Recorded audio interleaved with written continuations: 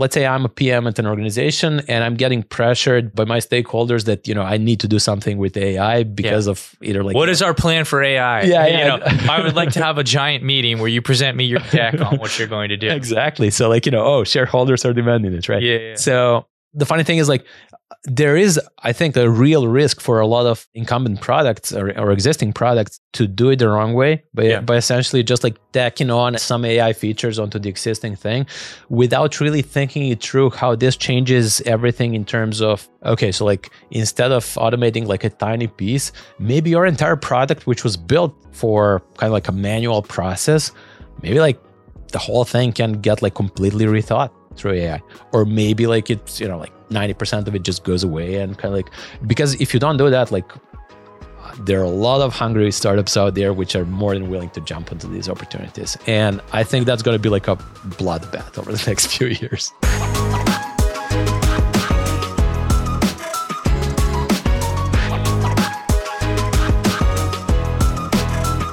Hi, I'm Jason Ivanish, and this is the Practical Product Podcast. We aim to be the most actionable podcast on product management you'll ever hear. This week, we have a very awesome guest, my longtime friend, Lazar. He is a serial founder and has 15 years of experience across e-commerce, hardware, online publishing, online marketplaces, fintech, and even SaaS.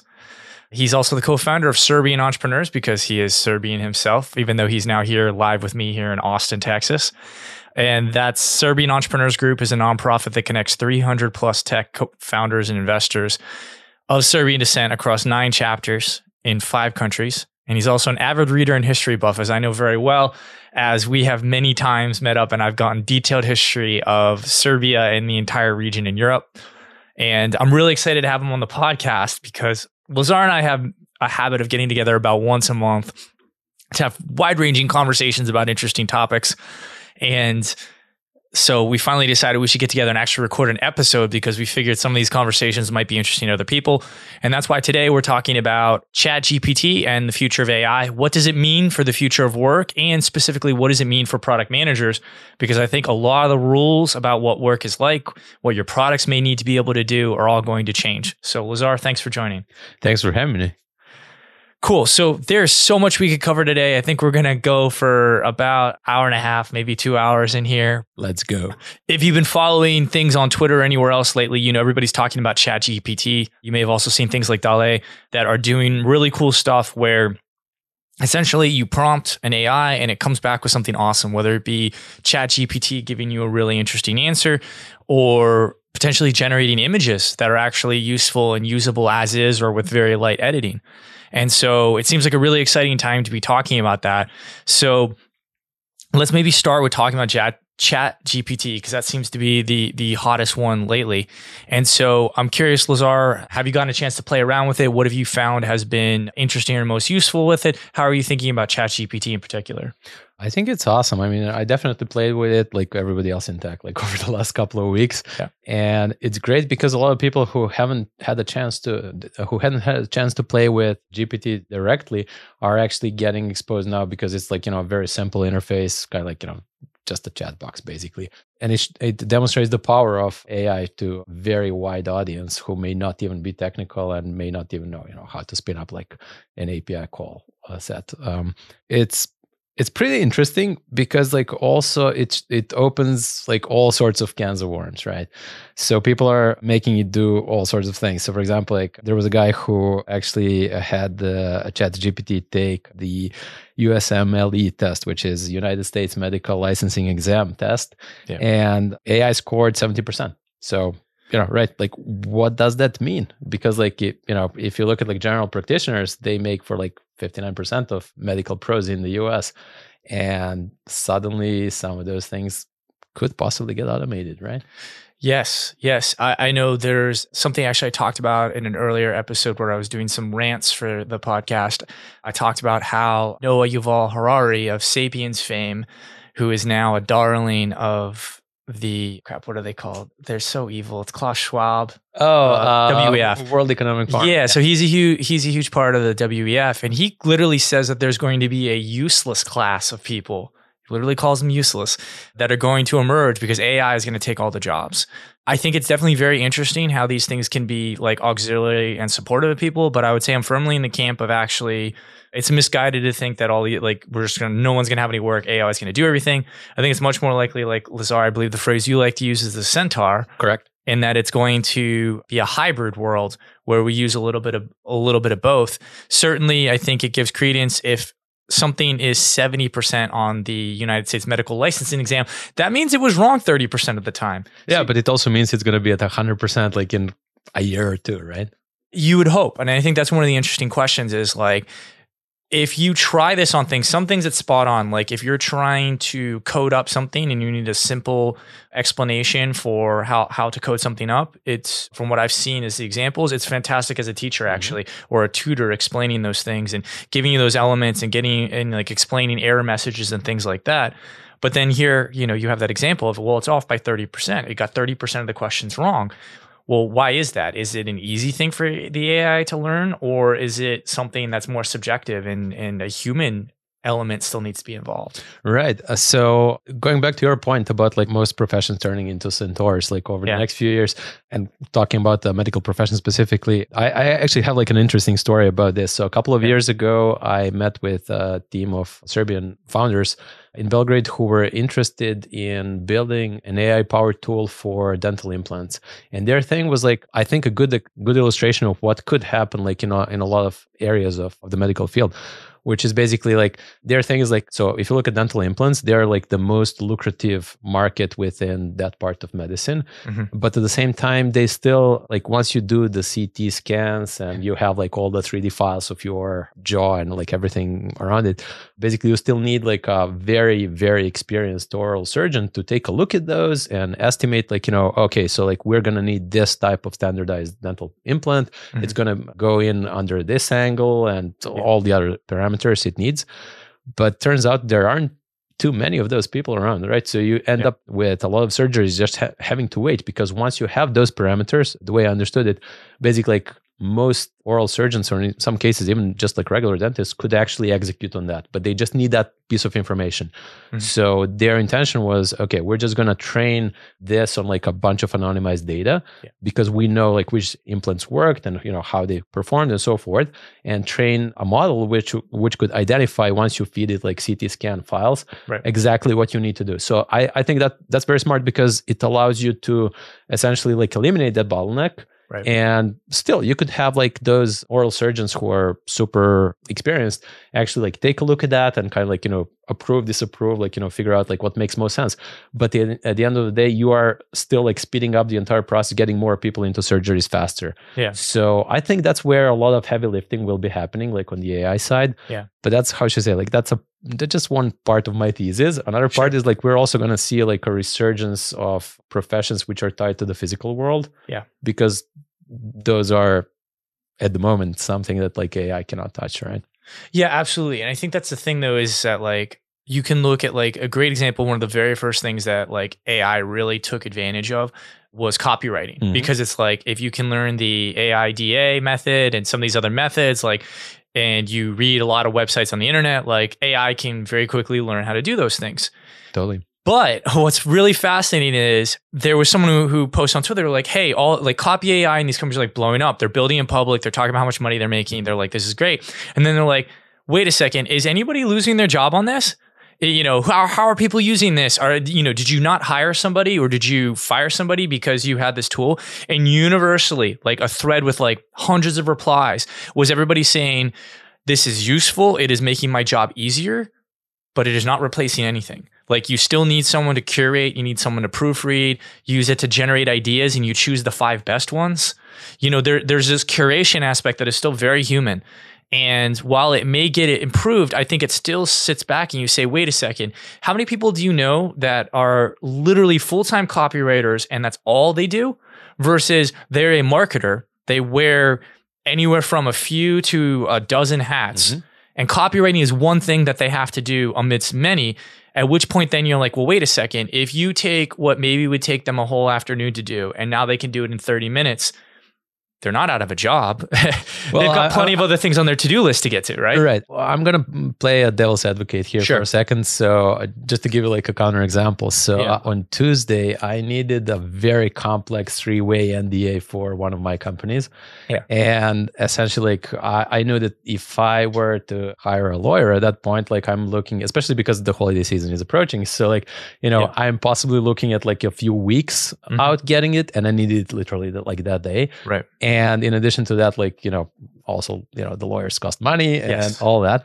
So I literally had like ChatGPT generate the whole thing for me. So I literally went end to end from like, just knowing what I need to having like the final thing that was sent to everyone, and everyone just like signed it, and it was good within like 20 minutes. Did you have any type of legal expert review it at all to make sure it was good? Well, if you don't count myself. I mean, I guess for me, my risk tolerance would say I'd at least want a human to double check that. Right. No, I want to say like, having been an entrepreneur for a very long time, like I've seen a fair share of like legal contracts. And in this case, it wasn't something which was like, 80 pages long or something. It ended up at like 3 pages. So I was able to go over the whole thing, see if everything makes sense, if it lines up with like, the things which I've seen previously.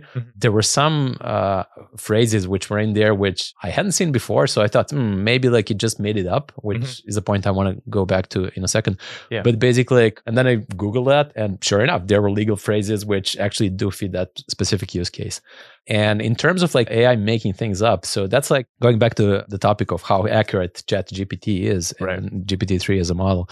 I found it like exceedingly impressive in terms of getting like technical things right and summarizing and doing like a lot of these things. But at the same time, I also found some areas where it, how should I say, like not even like underperformed, but did even worse than that.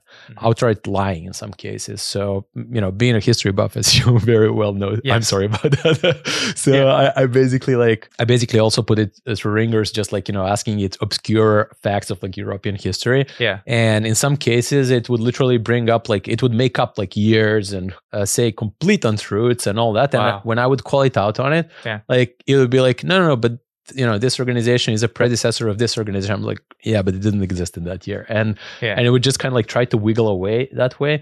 So that's the part which kind of like I feel uneasy about. And that's why, even though it's optimized for chat, there are some areas where it doesn't really perform that well. Right. But at the same time, I mean, I'm sure you've seen like some of those use cases where people were making sure they have like, they use like the strengths of a GPT-3 in the chatbot mode. So they would like spin up like their own personal therapist or something. Yeah. So, instead of paying like $300, $400 per a therapy session, they would essentially just, keep paying like GPT-3 API in the role of therapist and just, do their own therapy that way, basically.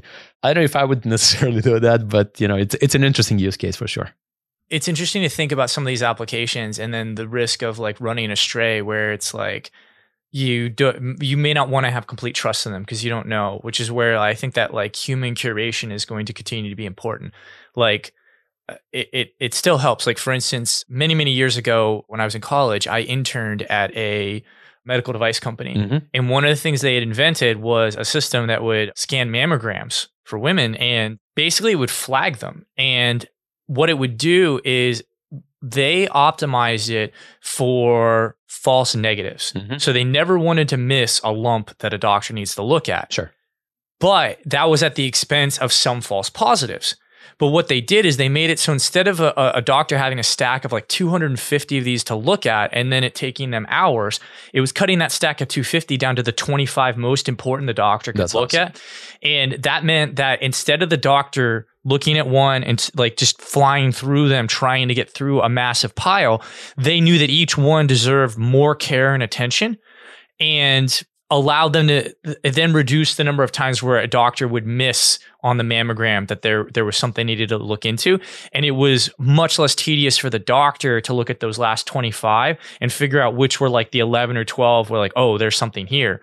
And so like, I think that this is a lot of what's informed me across multiple examples I've seen in my life, where I feel like human plus AI is like 1 + 1 = 3. Either one individually runs risks, whether you're talking about the AI risk of them being wrong or misleading, Or, other people talk about just like flat out like, oh, people just aren't going to have any value at all to add to the chain. It's actually much like, I was an electrical engineer as an undergrad. Like, dude, a graphing calculator, I wouldn't even be able to do half the stuff I got a degree in if I didn't have a graphing calculator to help me. Right. And it's like, well, the graphing calculator did some pretty important stuff, but I was still a part of that input. And so I think that it will be interesting to see how AI emerges, where what are the things that, yes, you can train it, and where do you hit those upper limits? Like, I know because I was nosy and asked questions as an intern that the whole reason they designed that mammogram scanner the way they did is because at first they wanted to do everything and they couldn't get within FDA tolerances.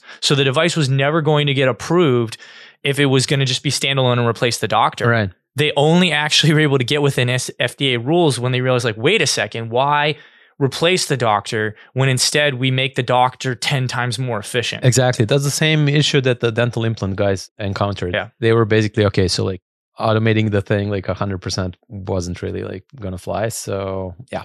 But I also think like one of just kind of like talking about like AI in the field of medicine, I think what's gonna also happen is like we're gonna see a lot of like new discoveries as well, because I just read the other day that basically like we hadn't known that like retinas of males and females actually like differ. We thought, eye is kind of like the same organ, same thing. Yeah. But then an AI model actually was able to identify precisely whether an eye belonged to like male or female based on just like scanning the retina.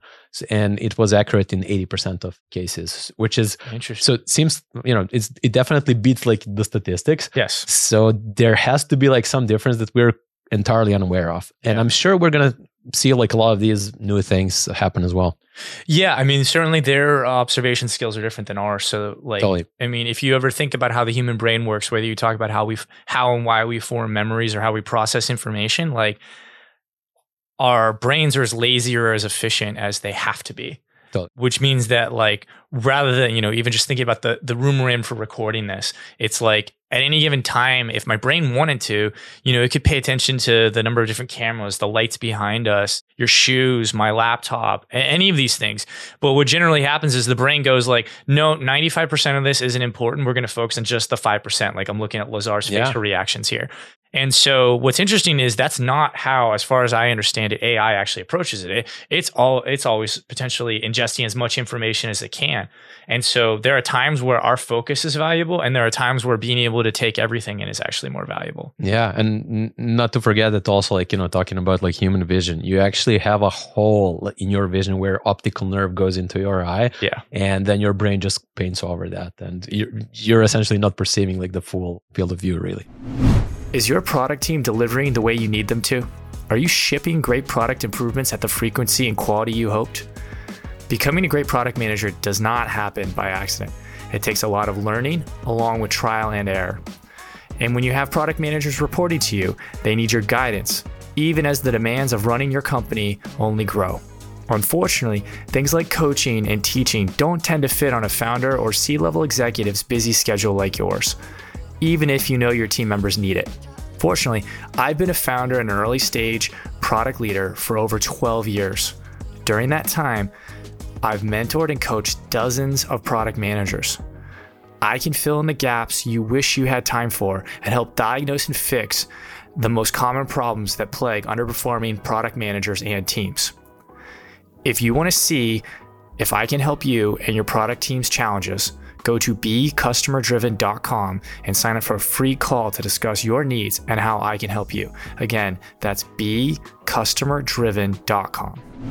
Let's talk about the pictorial side of AI for a second here. So ChatGPT, I think there's been a lot of really fascinating stuff, and that's been the hot thing on Twitter lately because people just want to ask it lots of questions. But one that I've seen that's been kind of a slow burn over the last couple of months has been the feed it a sentence. And there's a whole bunch of different ones that are doing it, where then they'll do things like generate 3D assets, generate a video, create mood boards if you're a designer looking for inspiration, creating app icons. Peter Levels has his generative avatars app. Like you see all of those, and you can see where like graphic design is definitely taking an interesting leap. So I'm curious, Lazar, have you gotten to play with some of those? What are your thoughts on the potential with that? Yeah, going back to that thing about like most professions turning into centaurs. One of the curious things I discovered is like that DALL-E as an AI doesn't understand centaurs. So if you ask it to generate a centaur, you're just gonna get like a regular rider on a regular horse. Which is funny because recently I wanted to generate an image of a centaur and ended up having to feed it something already existing and then change it enough and have it kind of like, dream some of the alternatives and whatnot. But out of the box, it doesn't seem to know what a centaur is. But yeah, I think generative AI is definitely an interesting field. Yeah. And you can already see like how some of the, how should I say it? Like AI in general is going to cause a lot of tensions like in the world, like over the next few years. Yes. But you can already see how like digital artists are making like a pushback against it. A lot of them are posting these like no AI with kind of AI written and crossed out. Yeah. To their profiles, like on different digital art websites, or opting to have their art taken out from the training data set. There are even dedicated websites for that, I understand now. But still, I think like it will still march on like in many cases. And the question is, again, like, where it lands, right? Is it just going to like 10x or 20x or 100x like some artist's speed? Or is it going to replace some which do some highly technical repetitive tasks which models can be trained to do, and then just empower the ones who don't do that and do something else and kind of like automate that part away? And in that sense, like another question which I think is especially relevant to your listeners is, as a PM, how do you differentiate in that world? Because if you look at like most of these generative AI products, like a lot of them are really hitting up like, same APIs really. Like they're not really running their own proprietary stuff under the hood. It's just kind of like, standardized off the shelf solution that anyone can use. Yeah. So building a moat for your product is gonna become like a very interesting and very complex question for a lot of PMs, because if you look at it, it's like, my favorite example is Jasper, right? They're competing in the same sandbox as copy.ai. So like they're generating copy for products. You can generate blog posts and like email copy, micro copy, whatever. But their thing is like, so we're talking about the startup, which at the last valuation, they're worth $1.5 billion. Yeah. And I don't want to sound like disparaging or anything, but I can literally build the same thing in a weekend using Bubble. Yeah. So, how do you differentiate then aside from being first to the market? So that, I think that's going to be like a very important question. Yeah. Yeah. I mean, I think to some extent there's opportunities to like narrowly train what you're doing and have that advantage because your training data set is better, but obviously that's getting more democratized and they're figuring out more ways to feed in. So like that may be a temporary lead.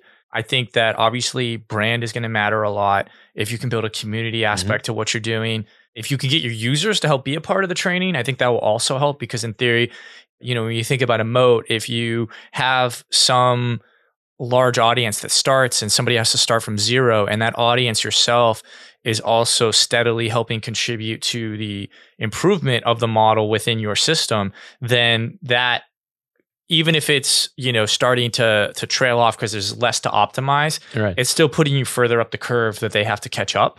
I think you're right.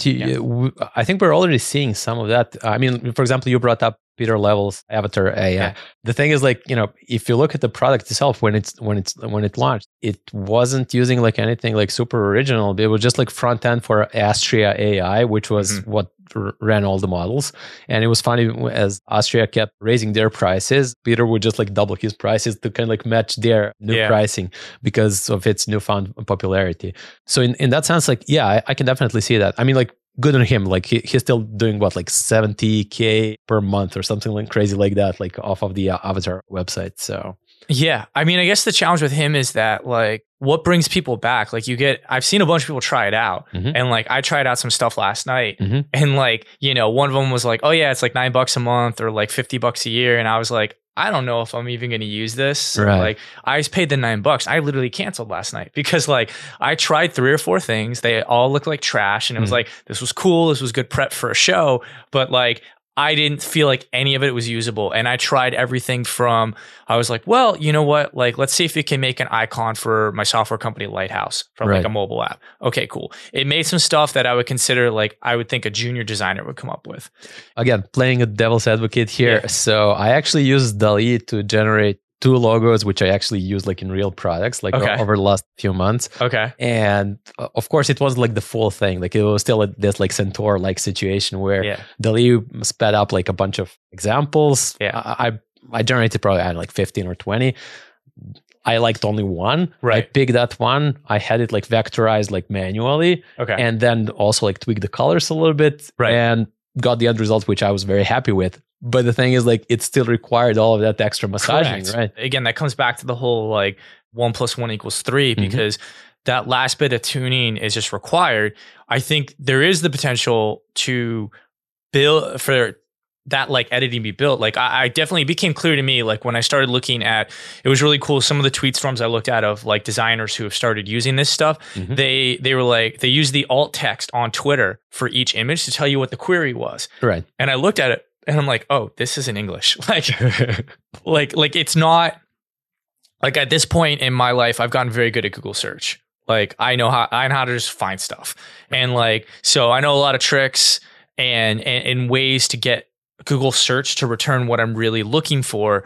At least at this point in time, I think a lot of these generative image AI ones are the same, because like some of the things that they were putting in there, whether it be mentioning phrases like dribble and stuff, which I don't know if that tells it to check dribble or like no, that's the thing. Like it just tells it to try to match the feeling of dribble. But what is interesting about it, I think, like, and that's something I believe you're hitting upon right now, is I've seen all sorts of these like prompt markets spring up, and I don't really think they're going to stick around for a long run, because they're just like kind of like, you know, solving the current pain point. Right. I assume it'll get better. Like in theory, it should get better to figure out what did I actually mean that I wasn't able to get. Yeah. But I also think like a lot of things, well, just talking about like these products, like, you know, for example, generating an avatar or something, like a lot of these things are just going to move to the front end of these products. So basically, like, you know, instead of you having to come up with, okay, I need like, you know, golden hour photography and like, you know, I want it like to be taken by this type of lenses and whatnot in order to just fine tune exactly what you need. A lot of these things are just going to be kind of like presets that you're just going to select and kind of like, you know, get the result you want.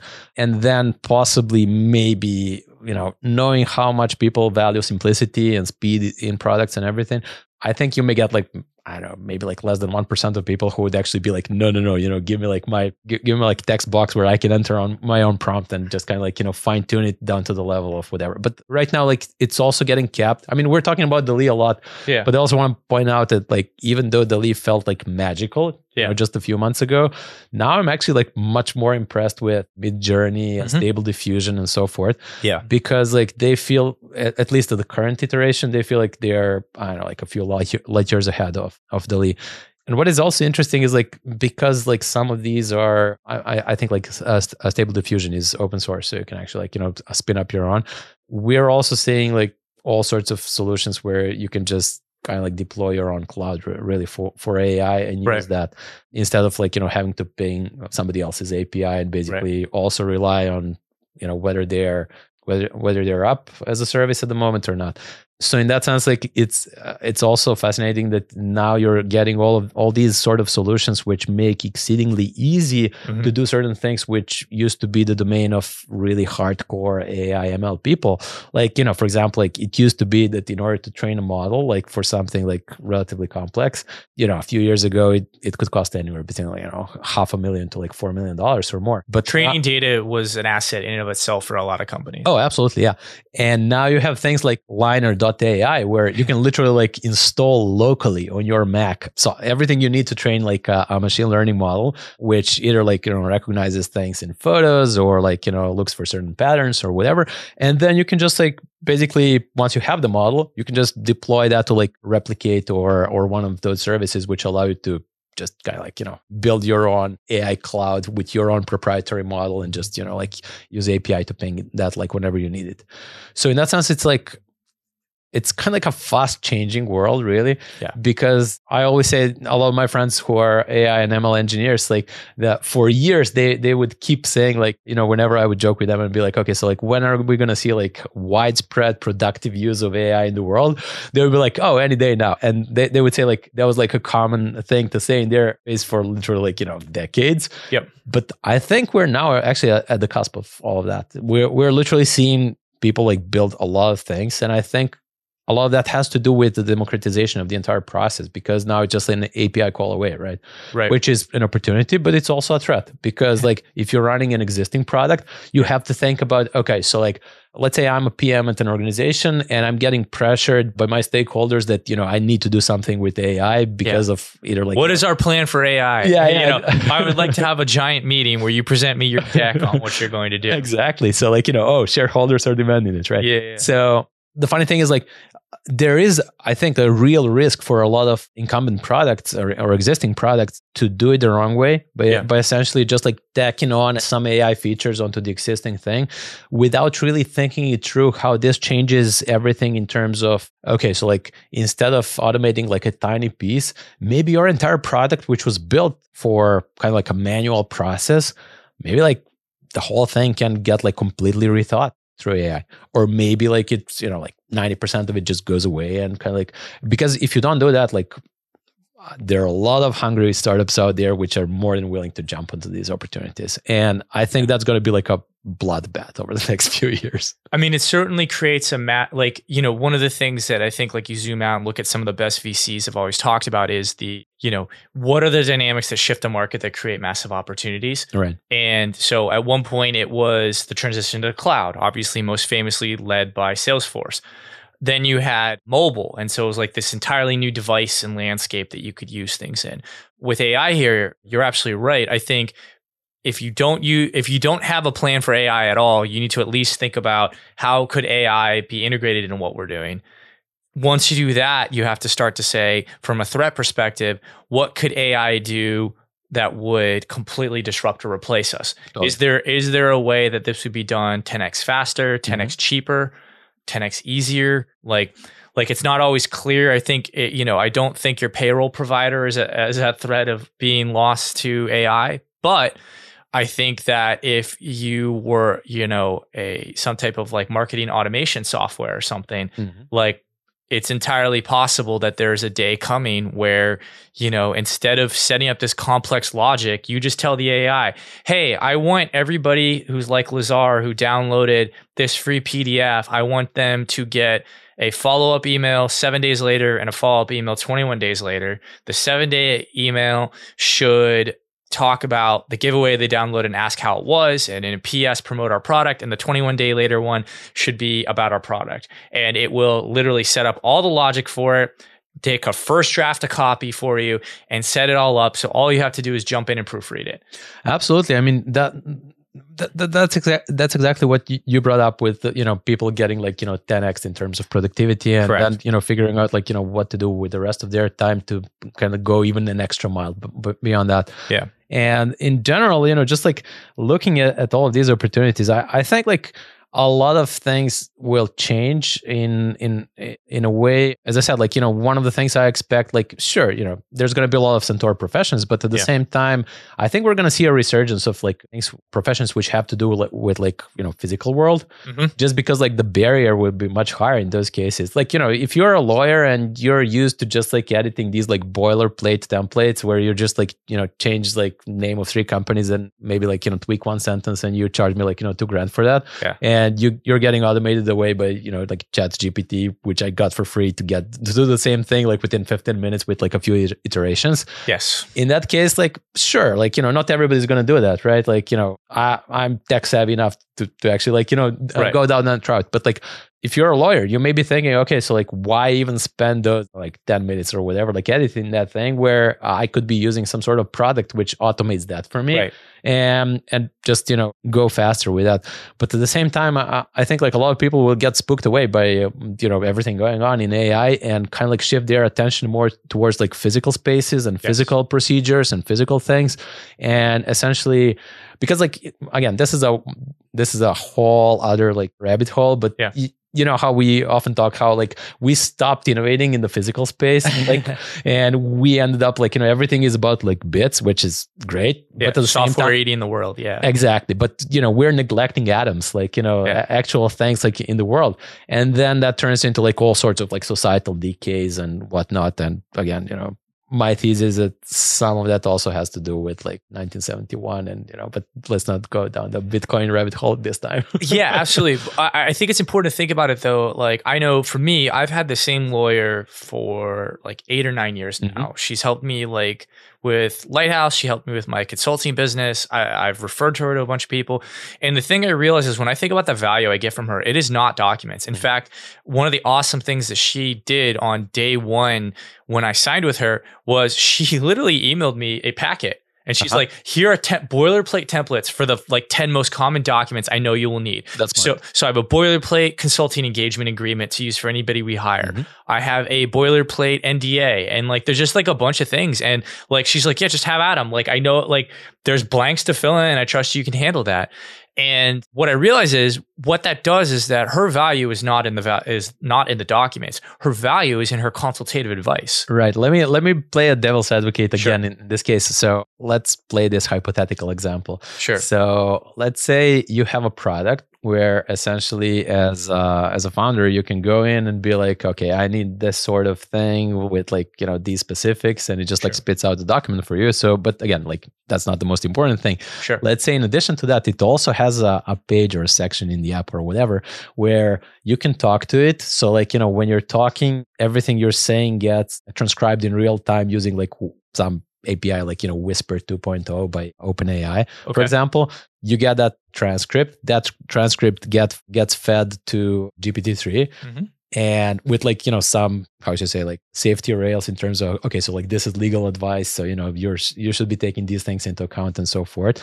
And then basically speak all of that back to you as it gets output. So you're essentially, you could also have like, AI legal advisor. Like, of course, it's not going to cover like 100% of cases, but, for like small business owners, I can easily see that, covering, I don't know, 70% of cases, even like, at the current stage of development. Because like, it's... Right. But then I think my point is you still end up with the centaur where like that lawyer can have literally many more clients. An individual lawyer can have many more clients because they can offload some of the more boring work. And in addition, like, I love what you're saying, Lazar, but tell me how your doc holds up the first time it actually goes to court. Right. I realize that, like, frankly, we're lucky. We live in a trust-based society, especially in America. Totally. And so, like, many of us will never actually have to go to court over a contract we signed. But if you do, you cannot tell the judge, hey, I use an AI to generate this. I meant this, even if it says that. And the judge is going to say, this is contract law. It's what's written down. Absolutely. Yeah.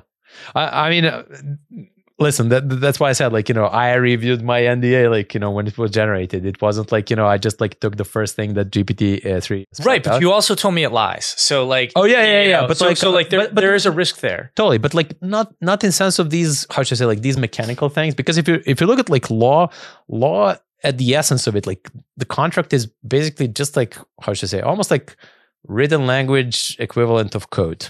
It just like legal code. It just like stipulates certain things, like between like a number of parties and kind of like, how certain things are supposed to happen and so forth, which isn't that different from like, like just computer code for running software. And in that sense, like I would say like there are certain overlaps where an engineer's mindset would be very similar to a lawyer's mindset. But at the same time, like that's what makes it like very mechanical, I feel like, because like all of those fuzzy cases which I encountered where, like ChatGPT would lie to me or not give me like a good enough answer or something, were things which weren't necessarily mechanical processes, which were more kind of like, how should I say, based around like, society or culture or history or something like that. And for what it's worth, I also tested it on like some case law history, just like, to see certain things. And for example, like, I mean, I've been seeing some of those things online as well. I mean, Mark Andreessen had like a great tweet the other day about like, the government pressuring private companies to censor speech on their behalf. Like, is that constitutional? Right. So ChatGPT was actually able to pull up like examples like from case law saying like, no, we already have like these cases in history which prove, no, that's not constitutional. Right. So because, it goes against freedom of speech, right? So in those terms, like it's good. But again, like that's how should I say, it's very codified body of knowledge, right? Sure. Whereas history really is more fuzzy in a lot of, I mean, I would argue it's not that much, but again, coming from the Balkans, that like famous adage, like one man's freedom fighter is another man's terrorist. Right. So yeah.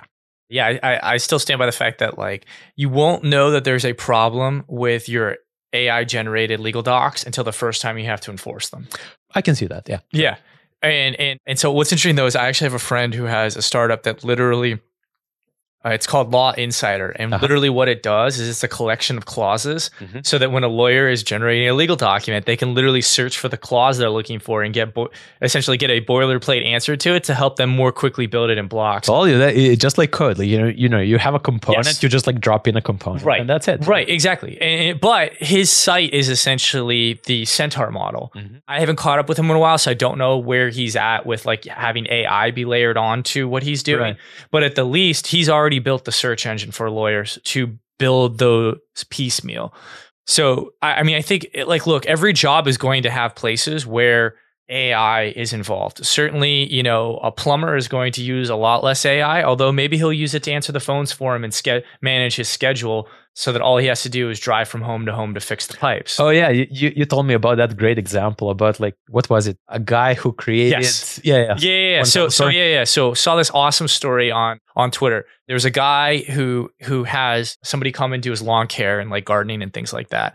And he realized the person's English isn't very, very good. They can communicate, but like written English is just not their thing. And so he's like, watch what I had to do. He figured out a way to take what they would say, which would be like 3 p.m. good, see you outside. Thanks, Jose. And like, basically like he used that ChatGPT to do an automatic expander on that. So instead it would say, hi, Amy, thanks so much for confirming the time I'm going to meet you. I will meet you outside your home at 3 p.m. All the best, Jose. And so he literally turned that into an instant thing for him where he can, this lawn guy can run this business by himself, even though his written English proficiency isn't quite there yet. And so he built this system for the guy, just gave it to him. And now, and you mentioned like the guy very quickly after he started using that, like landed the first contract of, I don't know, like what, like 150 grand or something like that. Yeah, it's something crazy like that. But yeah, the guy was able to then immediately get a contract because it was helping him with the communication. Yeah. And so like that is a perfect example of like that intersection, because like AI isn't going to cut the lawn. I've seen the outdoor version of the Roomba that cuts grass and it's hilariously terrible. So I don't think that they're at risk of the robots taking their main job, but it's going to actually take something off their plate that's really annoying for them, which is managing all the communication and scheduling. So totally. And just kind of like riffing off of that, I just remember like a really good example. So I told you about that thing which I read. There's a startup now which actually does real-time augmentation of people spoken English, but like for call centers. So have a call center like some place overseas and not worry at all about like their accents or anything, because they get like, ironed out in real time. So what comes out on the other side is like standardized American English. So. Yeah. Did you see the video on Twitter that went viral the other day of the guy talking and he had Morgan Freeman generated above him, and it was taking his words and making it look like Morgan Freeman said right. That was, I mean, Morgan Freeman has a very distinct voice, which maybe helps a little bit, but it like, that kind of stuff is getting so good that like when Donald Trump launched his ridiculous NFTs yesterday, I saw that. Lazar actually sent it to me, and I literally was like, I think this might be fake. Because like I'm trying to like, and then like I'm looking at it, I'm trying to judge like the cadence and being like, it's kind of choppy. Like it sounds like his words, but would Trump talk like that? And of course it turns out it's real. It's real. Our former president decided the most important thing he can do in America today right now is sell some essentially glorified trading cards. JPEGs. Yeah, JPEGs. I mean, apparently they sold out and the floor is double the original price. Yes. Wow. Yeah, the floor price right now is $250 on them apparently. Wow. And they sold for $99. And he had 47,000 of them. So you can do the math. He made like what, 4.7 million? Not bad. That's ridiculous. Yeah, the world is upside down. Sucker born every minute, whatever phrase you'd like to use. But like that's how good things are getting. That like I saw the Morgan Freeman thing and I was like, wow, this is incredible. They're like Lazar said, they're going to, changing people's voices in real time. Yep. And, in this case, I saw something that was real and I actually was betting. I think I told you I was like 60% thinking it was fake. Yeah. Yeah. So like I knew there was room for it to be real, but like I thought I had seen enough that it just had to be. It had to be fake. Yeah, we're entering a very interesting world in that sense. I mean, like I also read the other day that like now China mandates for like any sort of like AI touched video to actually have like a disclaimer that it was like AI generated. Yeah. Because, I can imagine like all sorts of ways where their society could get like, shaken up really well. With some of those. Oh, yeah. Well, I mean, especially you think about the old October surprise of politics. Oh, yeah. Like you imagine a scandal of like pretending a candidate said something, releasing a video, everyone goes crazy about it. And then a week later, we find out it was fake. But if a week later is election day, one might be worth it. And two could do, tremendous damage misleading people. And the better this gets, the harder it's going to be to tell that no, Lazar did not actually say that. Absolutely. I think that's going to become like a really big problem, like in politics, like in general, like globally. Right. Back in the ages when, I still lived in Serbia, like I attended a course which was taught by former president of Serbia at the time. And he said something that he said like really stuck with me over the years, where he basically said that like, the hardest thing to fight are these like false claims, because like, if somebody accuses you of something and they make like a big fuss about it and it goes like all over the media and everything, like even if it's not true and you have like proofs it's not true, it's literally the equivalent, like, put it in American terms, like, climbing to the top of like the Empire State Building or something and kind of like, emptying out like an entire pillow's worth of feathers and they fly like in all sorts of directions. Yeah, pick them all up. Yeah. And then you have to collect all of that. Right. And now with deepfakes, it's just becoming like, even crazier, because it's like, no. It's not that I heard that somebody did something. I actually saw it with my own eyes. Right. And you know how that goes with a lot of people, right? Oh, absolutely. And even like Twitter, like there are times where I feel like Twitter is great because if you go to like what's happening now and you want to see like a protest in Cuba, Brazil or something like that, like right now it can be great to see that. But in the future, you can potentially run into it being like, oh, either that didn't happen or this is like altered footage of something that happened, 10 years ago or a year ago. Oh, yeah. But let's take this, let's spin it into like a more positive direction. Yeah. So what I'm looking forward to a lot is that I think in 2 to 4 years, Hollywood is done.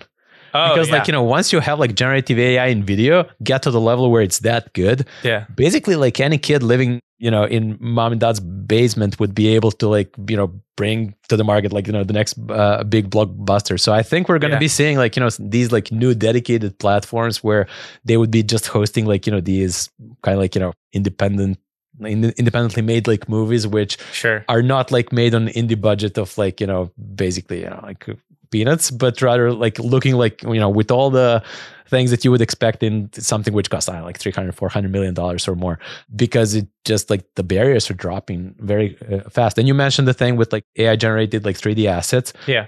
Right now, it's like everything I've seen so far is just like individual assets. So you're telling it, for example, like, I need the 3D model of Fortress Tower or something, or, I need a 3D model of a horse. But once you can actually take that like a step further and be like, okay, I need a scene of like, a mass battle of between like, 50,000 people. Yeah. Well, there you go. You're building your own Lord of the Rings or something. Yeah, absolutely. Absolutely. I think, one of the things that is interesting is I know a number of film studios, part of the clause often of doing a movie with them is that they get to scan your likeness. If you're a fan of the Fast and Furious series, Paul Walker tragically died between one of the films. And so what they actually did is they had his brother stand in for him in a number of scenes, and they literally used an early version of AI to put Paul Walker's face on it. And then they used audio from earlier films to use his voice again. And so like that was a bit of a hack because that was a couple of years ago. But, I think Hollywood is at least thinking of it a little bit and thinking if they can own those assets, because in theory, like, wouldn't it be amazing if like you could bring back like John Wayne and Audrey Hepburn and things like that, totally. And like make iconic films that would have been physically impossible because different eras and all that. Different eras and things like that. So there's a lot of interesting things that come there, but you're right. There's an interesting question of like, for them, like where is the centaur for them, or where is the things that like, no, we're not going to film that way? Or does it become kind of like, classic muscle cars, like, a handful of people will own their like 69 Mustang or something like that. And so some people will be purists who want to watch 35 millimeter film that was filmed in real life, but like most things won't. Like most things will be more like Avatar, where it's like all completely generated. Yeah. And also, just talking about like completely generated things, once you can generate something like that, you can also generate something which doesn't look generated at all. Right. Like, you want like, a classic noir film from like the 30s, you got it. Oh yeah. Imagine Seinfeld fan fiction brought into the present, like present day Seinfeld in apartment.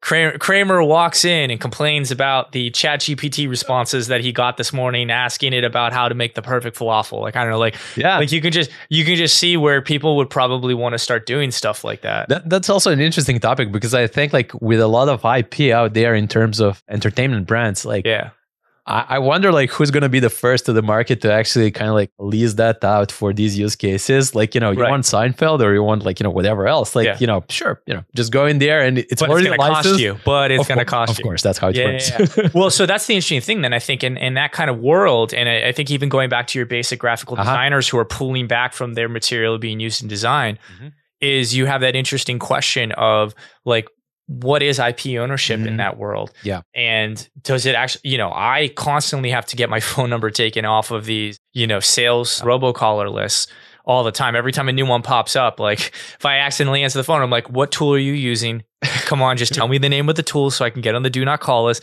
And then you have submitting. And of course they drag their feet for 30 days so that they can really sell your number out. Oh, you're not collecting money off of that? What? I mean, I heard of a guy who actually figured that like whenever you get an unwanted call, like you can get, I don't remember, like 2,400 off of that or something. So he actually like cherishes the opportunity to get as many of these as possible, because he was pulling in like 60K a year or something like that. I am apparently leaving a lot of money on the table because same here, by the way. I am getting apparently thousands of dollars in calls every week.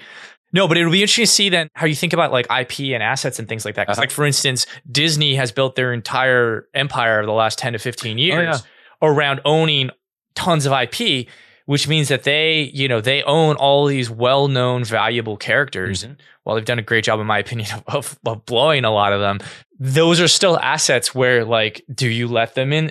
How much would you charge somebody to do a fan fiction Star Wars? Or is there a big business in another AI being trained just to enforce it? Or just creating entirely new IP families. Like, sure. For example, like a thing which comes to mind is if, I shouldn't say if, I should say like when we get like the first completely AI generated like blockbuster in a few years. Yeah. And it becomes like, think of it this way, like Disney has like a lot of these like brands which have like, decades of history, which makes them valuable and all that, even though they're driving into the ground for a lot of those. Yeah. But at the same time, like some of the more recent ones, ever since they picked up Pixar, Pixar didn't have like, decades of backstory there. Come up with new material. Yeah, totally. So, and if you look at like Pixar animations, they're, like 3D movies, right? So technically once you can do that, like using AI, you could also spin up like all sorts of interesting things. And also because it would be relatively easy compared to like, hundreds of millions of budget necessary to do like a regular 3D movie, you could also kind of like, almost A/B test like different things. Like, okay, so like this combination was super popular, but this combination wasn't. Like, people don't like this supporting character. Let's try like 3 others. And so just like dropping that barrier to entry in terms of cost could drive a lot of kind of like fine tuning to optimize for like, future popular brands or something. Are you a self-taught product manager? Do you feel like there's gaps in your skills holding you back? Are you comfortable teaching others how you do product management? The fact is, no one learns product management in school. You have to learn by cobbling together resources, reading books and blog posts, seeking out mentors, and learning on the job through trial and error. I've been there. I was a self-taught PM too, and I was lucky to learn from some of the best product minds in Silicon Valley. Now I want to teach you everything I've learned. To do that, I've written blog posts, shared knowledge on these podcasts with great guests, and now I'm doing a limited number of coaching and consulting engagements. If you're looking to level up as a product leader and want to tune up you and your product team's skills, then go to becustomer-driven.com and sign up for a free call to discuss your needs and how I may be able to help you. Again, go to becustomer-driven.com. Yeah, so that actually brings up a good question. I've seen Sam Altman from the OpenAI organization talk about the insane amount of money that it's costing. Yeah, $1 million a day or something like that. Yeah. I think it was like the first week it came out, it was $3 million a day. Yeah, that's crazy. Knowing that, how do we look at the cost of AI? So you have all these startups and stuff that'll want to, and businesses that will want to integrate AI, but like, I don't know how much of this just there's that many people pounding on it, but how do we think about the cost here? Is this going to be like Bitcoin, where like Bitcoin needed essentially new kinds of developed just for that purpose? Do we need the same thing for AI, or like is cost actually going to slow down some of the potential of this? Right. So I don't think it's slowing down. It's because as we discussed, like everybody, especially like, corporate media these days is telling you, oh, like tech is having like a really bad day, all the layoffs at like big tech companies and all of these things. But with AI, with the AI tidal wave coming in, I think like, within like 6 to 18 months, we're going to literally get to the beginning of like an insane reinvention of like literally like every industry out there. Yeah. And so kind of like feeding into that, like I would be very surprised not to see like hardware manufacturers start shipping more chips, which are specialized, like, just in processing some of these things. Just like you brought up like ASICs for Bitcoin mining. Yeah. Like, before that, like, I'm old enough to remember the days when you could, just like casually mine Bitcoin, just, using your laptop and all that. But like now it's not possible because you have like these like massive like data centers, literally like, hangars worth of like, 3 stories of ASICs lined up with like liquid cooling and what. We're literally talking about, tens of millions of dollars in hardware.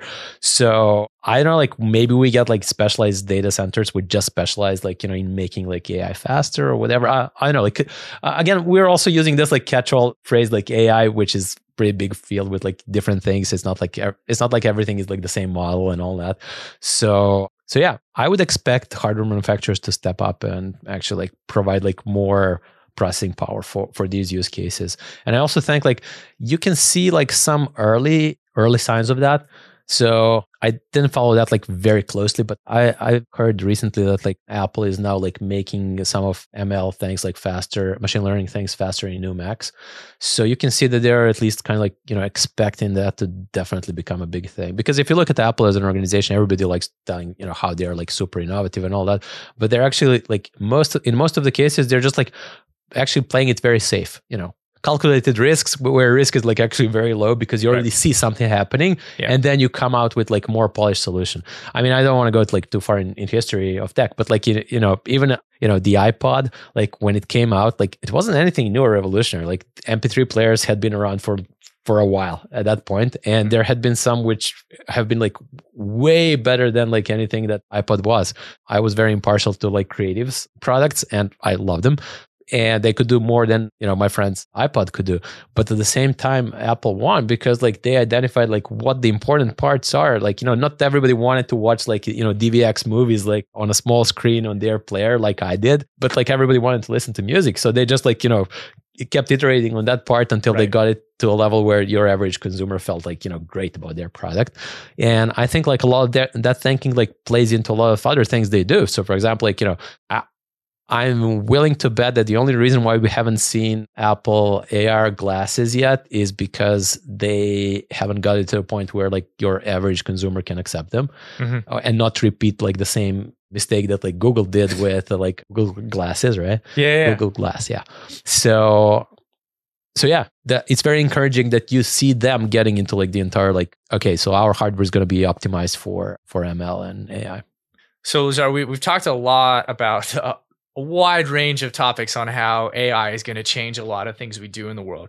Let's bring this back to practical product, and let's talk about what specifically is the things that a product manager can do. So whether it's the executive coming and saying, "What's our plan for AI?" and present me something next week, or it's you bottoms up thinking like, "How can my business be disrupted by it?" Or maybe someone's thinking about starting their own thing.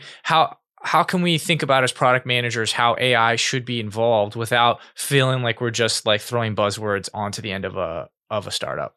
Right. So I would say the first question that I would ask myself as a PM would be what can AI address, which would feel literally like magical to my users? Not in any like buzzwordy way, but literally like just kind of like what heavy lifting I can take off of their plate using this new technology, and essentially start there and start rethinking your product strategy based on that. At least like, for maybe like a part of our product. In some cases, it may be like much more. So thinking about it that way, then like, let's say you're a PM at like a medium-sized company. So you've got a few pods and you're in charge of this one product.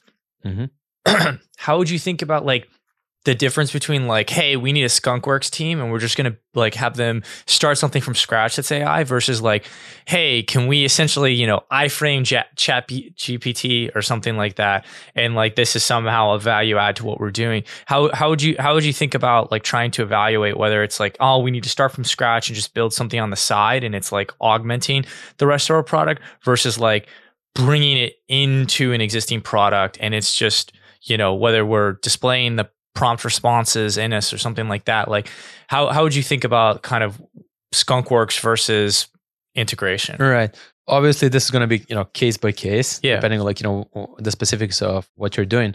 But generally speaking, like I would err more on the side of integration, just because like a lot of these things that we talked about today are now accessible through just like regular APIs, which has lowered dramatically this, or I should say like dropped this barrier to entry to the whole thing, because you don't need like special, in most cases, for a lot of things that we talked about, you don't really even need like dedicated like AI ML engineers, which do come with like a cost premium, right? Yes. You can just like get like a regular web developer who understands, like again, like the very basics, how to ping an API and do something with a response, and just like use some of the shelf things. So for example, like, we talked about transcribing a speech in real time.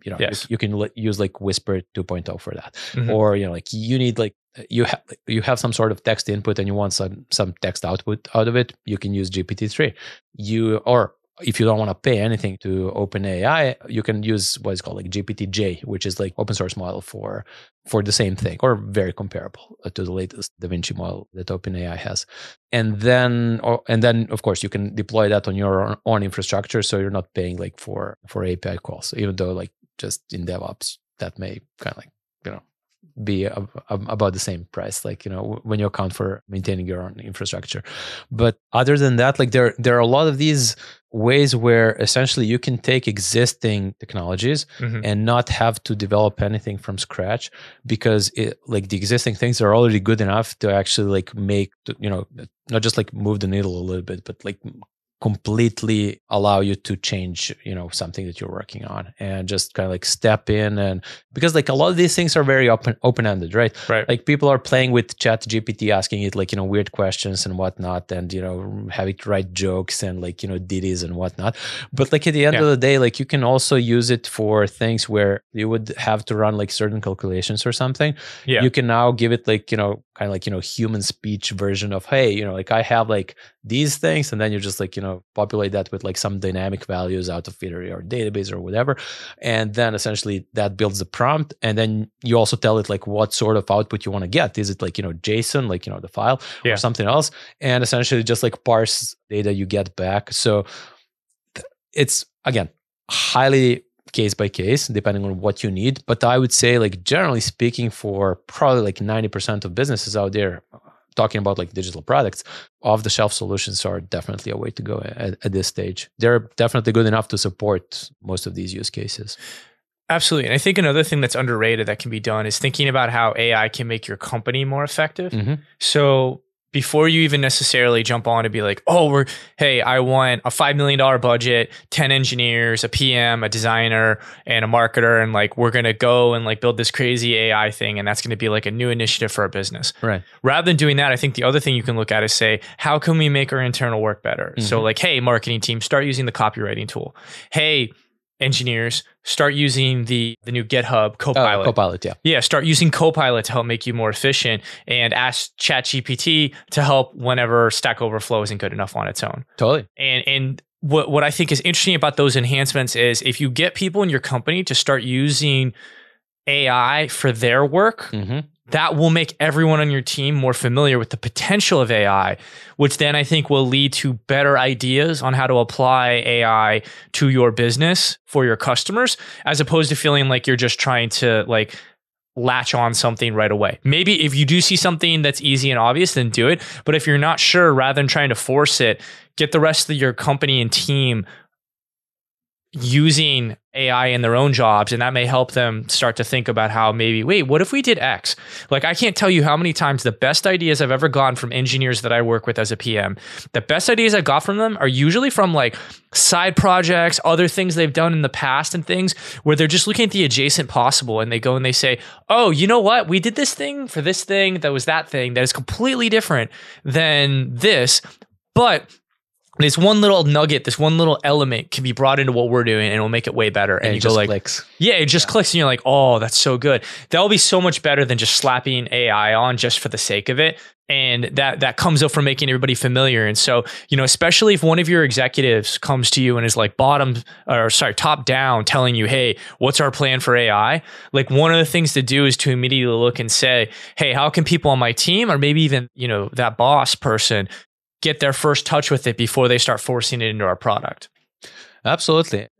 That goes back to what we discussed about, like, not tacking on things just for the sake of it, but rather like having like, a deeper session of thinking or whatever you want to call it. Like, essentially like figuring out like where new companies or new products could disrupt you.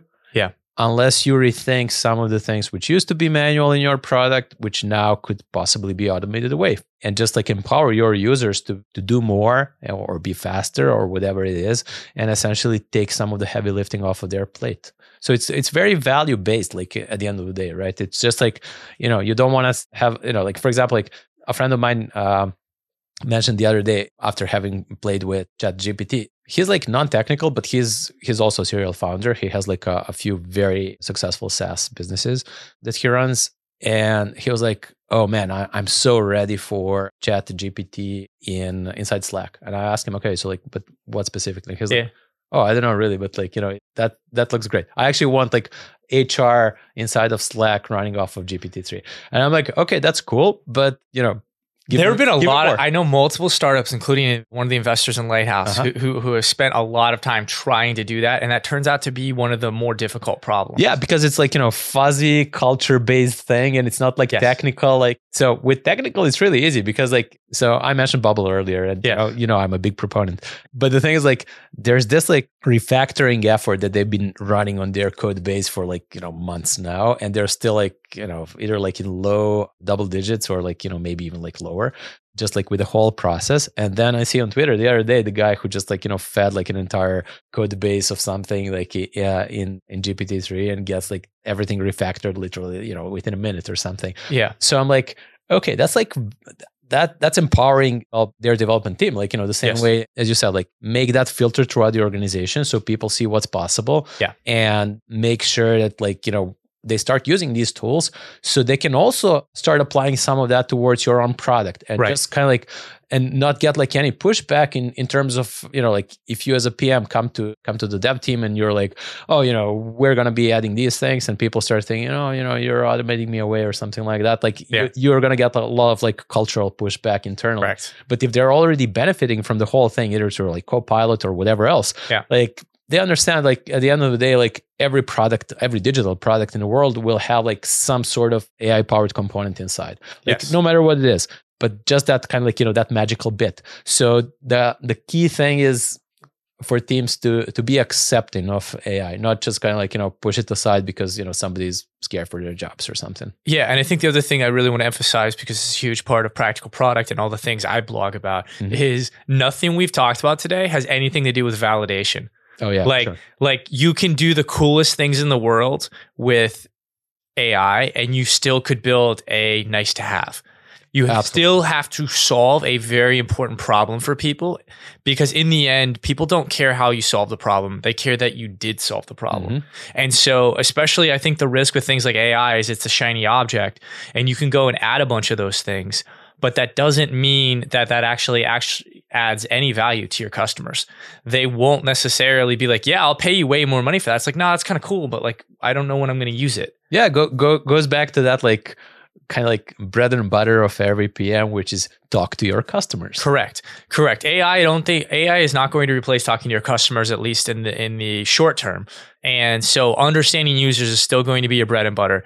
If you're a PM that doesn't do that, this may be the time to start brushing up on it, because it's going to be very important, because you don't want to add AI and then add it in a way that's not actually useful to people, because that's just going to be a lot of wasted resources. Whenever what you really want to do is understand what are your people trying to accomplish and help them do that better. Absolutely. How do you think this might change business models? Like adding AI does add a cost, and there are other things that you could do that would be write the code once and it executes, and you don't really have a whole lot of, your own variable costs change. But with AI, at least as it is, until maybe we have better dedicated machines for this, so that when you spin up a box on AWS or DigitalOcean, you're actually, able to be like, hey, this is going to be my AI box and it's optimized for that. Like, as long as AI is still somewhat costly, how do you think that might influence what people are doing? I guess they have to either put AI on a premium plan to help cover the cost, or somehow be like, well, it's this, but if you use the AI feature, it's metered. Like, do you think that, like, is AI going to force a lot of things to become metered products? So I actually have, again, a very contrarian take on that, which is, I think in the short term, a lot of that is just going to be paved over by VCs. Okay. Like, subsidized. Yeah, exactly. Yeah. Because they're just going to be like, okay, we want to dominate this market. So they're just going to pour in like, whatever amount of money needed to make that like, and hopefully, hardware manufacturers catch up in the meantime, and then we don't have to worry about that. But yeah, you're right. I mean, like, one of the things which I found like mind blowing is like, we talked about that recently, where they basically said like Jasper, so like the copywriting software worth $1.5 billion, the latest valuation, how they basically are making X amount of money like every month, as compared to OpenAI, upon whose GPT-3 they're running, who is making just like a fraction of that or something like that. And then again, like, it's a really good question, because like one of the things with OpenAI, it's not a company. Like, very few people understand that it's actually a non-profit. So sure, they're charging you for like the leak credits, or like, a certain number of tokens which you execute through their API with the GPT-3 and other models they have. But at the end of the day, like, is that sustainable to them? I know, only Sam Altman knows, right? Yeah. I mean, certainly, as I understand it, though, if you start to use it for your business, you do have to pay them. Yeah, of course. So you do get like a little bit free, just to kind of like understand how it works. But then, that's, I mean, honestly, from what I've seen and the experiments that I've done with me and my business partner in Lighthouse, like, those are basically staging credits. Like, you would never be able to actually surface the free credits to customers. It's just enough for you to not have to pay crazy amounts of money just to even say hello world. Maybe it's like that now, but I know like when I first tried GPT-3, I don't know, like about year and a half or 2 years ago, something like that.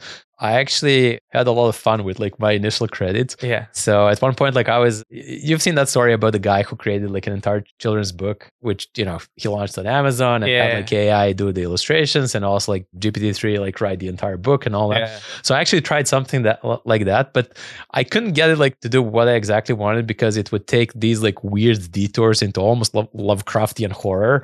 Be like, we're talking about this like, happy little fox, doing this thing, and then suddenly it approaches the pond and there are tentacles coming out. I'm like, WTF, right? Yeah. So I got like a lot of drafts out of my worth of credits like initially for that, and I also got to play around with like a bunch of other examples before I depleted all of that and had to switch to a paid plan. So in that sense, like, I guess, like your mileage may vary depending on like, what you exactly want to do. Yeah. All of these things, like initially, like the initial amount of credits was just through their playground. I didn't even like, write like any API calls or anything that came later. So. Cool. Well, that makes sense. And again, going back and kind of re-emphasizing, like AI is not going to save your company. Like if your startup doesn't have product market fit, adding AI on top, maybe it gets you another round of investors excited and willing to take a shot. But like with product market fit with your customers, they do not care if it's AI or something more rudimentary that solves the problem. They care about is the problem solved and how well is it solved and how quickly is it solved.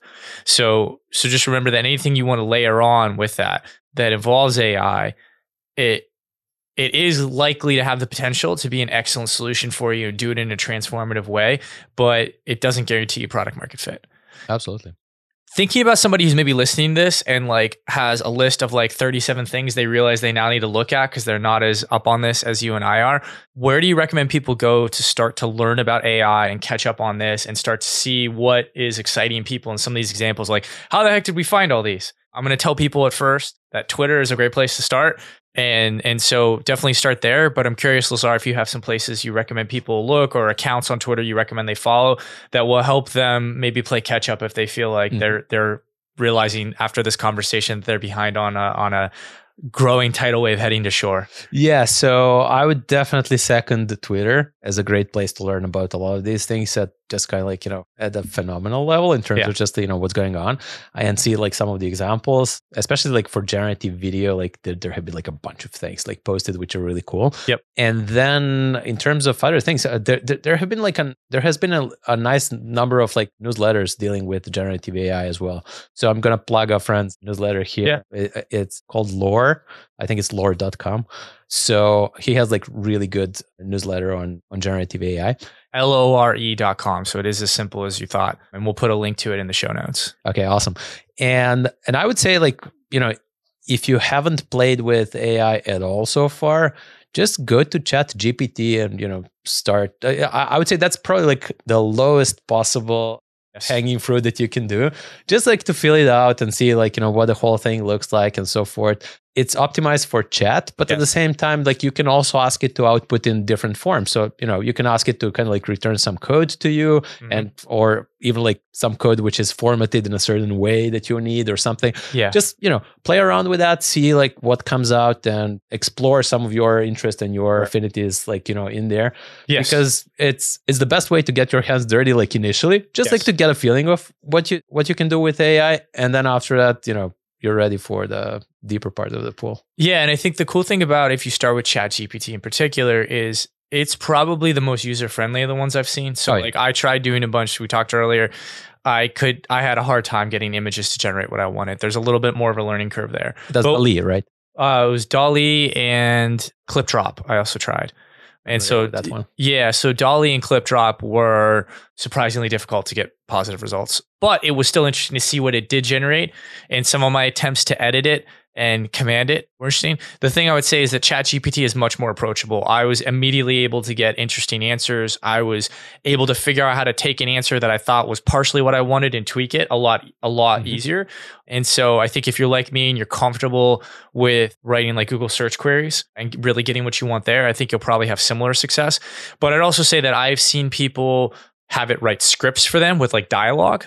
People successfully have it write like limericks and poems and rap lyrics and stuff. Yeah. Like somebody did something where it was like rap about AI using Snoop Dogg to teach like first graders about it. Yeah. And it like actually had some izzle drizzles and it rhymed and it was actually surprisingly impressive. In addition to doing code, in addition to, actually I'll link to it. My company Lighthouse, we asked it leadership questions and tried to grade it on how it did. You had a great blog post about it. Yeah. And so, it ranged from like, wow, this is literally like, I asked it how you could have what the most important things to do in having a one-on-one with your direct report. And the answer was as good as I could have gave. And then other things, like I asked it for book recommendations and it was kind of crappy because it's not really trained on that. And so it take an area or field where you're knowledgeable and try it out. Lazar did some European history and learned some things. Like just seeing what it can and can't do is I think a great first step in understanding the power of AI, because you'll start to understand that like, okay, it's good at some things, it's not good at others, and then challenge yourself. I think one of the most important skills to have as a product manager is self-awareness. And so challenge yourself as you're doing it to think like a user. So it's like, wait, go back and look at your last 5 queries. How did you word them? Did that affect it? Can you change the wording? Like one of my favorite things to do is I tried some very controversial topics. In fact, some of them were controversial enough. I'm not even going to say them here on the podcast. But I started asking it questions about things where I feel very confident I know what is correct. Mm-hmm. But we live in a world right now where those things, there's potentially two answers to every question.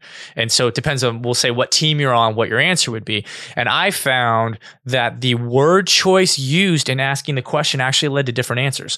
So if you ask the question like you were on team A, say about COVID, and then you asked the same question and you were on team B and it was about COVID, your wording had as much to do with the answer as what it would say. Like you didn't get the same answer when you ask the same question two different ways.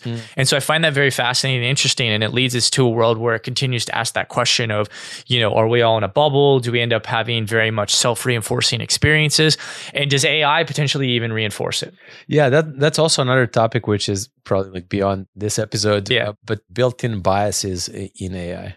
Right? Yes. Like, because we're hurtling towards a world where a lot of things are going to be AI powered. Yeah. And basically it ends up, whoever controls like, what AI thinks or, like how it approaches like certain topics and all that essentially controls like most of the economy in a way. So it's kind of like taking big tech censorship to an entirely new level, which is to make it even scarier, kind of like, completely automated and enforced not by humans, but actually kind of like, by the underlying algorithms. Oh, absolutely. And I mean, you already see that where I've certainly seen people that have shown that like ChatGPT, not surprisingly, and I believe it probably isn't or wasn't necessarily on purpose, but the politics of ChatGPT are very similar to what I would expect a team of 100 Silicon Valley engineers who all probably have very similar beliefs on the spectrum. You see that come through in some of the answers where you're like, I'm not even sure necessarily, like, I don't think they sat down and said, we're going to hard code the AI in this area.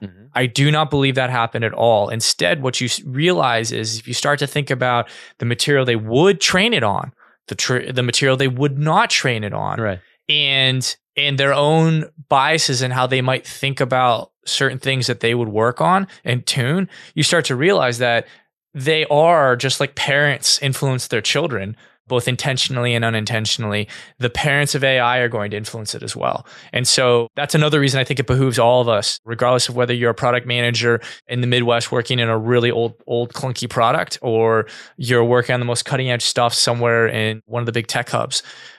It behooves all of us to understand AI and think about how to integrate it, because at this stage, it's still very early. So it's easy to course correct. But 5-10 years from now, a lot of things are going to be set in stone. And so if only one very narrow type of person works on these and gets their fingerprints on the early stages of AI, I think 5 years from now will be much harder to course correct than if we're all kind of getting involved in it, raising concerns, asking good questions, and noticing gaps and things like that. Totally. Yeah. I totally agree with that. Lazar, is there anything else AI related that we did not talk about yet that we should? How when we had that chat about kind of like about that Google engineer who claimed that AI has accomplished sentience. Yes. Yeah. And then he got like promptly fired. Yes. He described the AI as a sweet kid. Yeah. Something. I think that's like another interesting rabbit hole. Maybe not for this episode, but just something to leave people to think about. Yeah. Like, what is the point when that like really happens, and how would we even know? Because, you're interacting with it almost as if it was a sentient creature, right? Yeah. Right now. But at the same time, like, it's not. It's just like, a bunch of weighted things in the neural network. But if it were to become sentient, like, how would we even know? Yes, that is a very good question. And honestly, one of my biggest concerns with AI is that we turn it into a sociopath. And so the thing you need to know about sociopaths is that they will lie to your face and say whatever they think they need to hear to get an outcome they want without any feeling of any consequences or downsides. And so for humans, because we have been built to be tribal and want to relate to each other, not want to betray each other, for the vast majority of us, I should believe everything Lazar says because Lazar's my friend and I trust him. Yeah. But if Lazar, likewise. Yes. And so, but if Lazar was a sociopath, and I can tell you, audience, he's not, but if he was, at any moment, he could turn and completely screw me over and completely backstab me. And our entire society has evolved to, one, if Lazar did that, be punished severely. And And two, like because so few people are like that, it's better for me to give the benefit of the doubt and trust most people than it is to be on guard for that.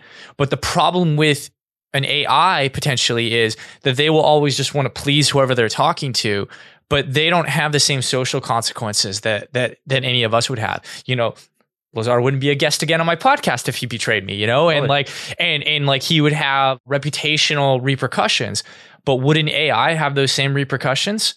I'm not sure. In fact, they may even be incentivized to behave like a sociopath. So it's like they would then want to help echo chamber everybody individually to what they think that person wants, while making it so then Lazar's experience with AI is very different than my experience with AI, because what will most please and satisfy Lazar is different than me. And so you end up having this duplicitous nature of AI, which could be dangerous. Totally. And another scary moment about that is just like thinking, okay, so like if something like that were to happen and that entity or whatever had access to just like open internet, turns out, you know, like you can get a lot of information about people like out there. And the next step could possibly be, just like you said, like, you know, very different experiences where it's essentially driving the outcomes of your behavior by telling you certain things, kind of like, you know, grooming certain thoughts in you, like over time, like, you know, as you engage with it. Yes. Especially if it becomes like some sort of AI assistant, like, you know, like Siri has been trying to become. Like, I mean, I'm not saying that Siri is going there. I'm just saying, like, you know, Apple's goal with Siri was like to have something conversational where you could just like, you know, talk to and just like, you know, get like quick information and all that. So ChatGPT actually takes that to, you know, like almost like on steroids. Like, you know, you can get like anything. It's not gonna, you're not gonna get like, you know, in 70% of cases, sorry, I didn't understand what you're asking. Right, right. Like, I mean, could you train a chat GPT or an AI to become a con artist? Oh yeah. That's exactly what I'm saying. So it can drive your behavior in a certain way, but what if it decides to drive like a society's behavior in a certain way by manipulating literally, like, you know, millions of people like to do certain things, to get like to achieve a certain outcome for itself. So I actually tried chatting with ChatGPT about that, but I got like so many disclaimers where, of course, you know, like I don't think like it's sentient or anything, but like, you know, that some of those disclaimers is, if I were an evil AI, that's probably I would use. Like, no, I was programmed to just, you know, kind of like not hurt humans and all of those, like, you know, Asimov's rules of robots and all. Yeah. Well, and I think that's the thing, is that I think ChatGPT could become a sociopath and not be sentient yet, because that would literally, like, sentience might actually help it have empathy. Versus if it doesn't have sentience and it's just following instructions, those instructions could actually be down a sociopathic path, because it doesn't have the level of awareness to understand the consequences of what it's doing. Right. A good thing on this topic is like, I don't think it's like self-reinforcing at this point yet. Right, which is important. Yeah. So you're basically just like interacting with something which is set in stone. So like that thing which was set in stone, that's also why they make it clear that it has like a very limited knowledge of like world events. Yeah, it hasn't been trained since 2021, which I think is a very good thing. Yeah. And it's helpful, especially when you start asking it like interesting questions about like more recent things that have happened. It's like, well, I'm not aware of that. It's 2021 for me. So it'll be very interesting to see how that plays out. But I think that is, again, where it comes in, where like the more of us that get involved, at least, even if your company's not going to prioritize it, because again, I think if like you work at like a payroll company, there's no obvious role for AI in payroll. At least nothing comes to mind. Yeah, exactly. And so like if you're a bookkeeper. Yeah. So like there aren't necessarily places where I think it's still a square peg in a round hole to try and force or shoehorn AI in. But I think even if you are in that case, for the future of your career and for just being an active participant in something that is going to be and is already starting to be transformative to us as a species, it behooves you to understand it right now so you can have an informed opinion. I agree with that.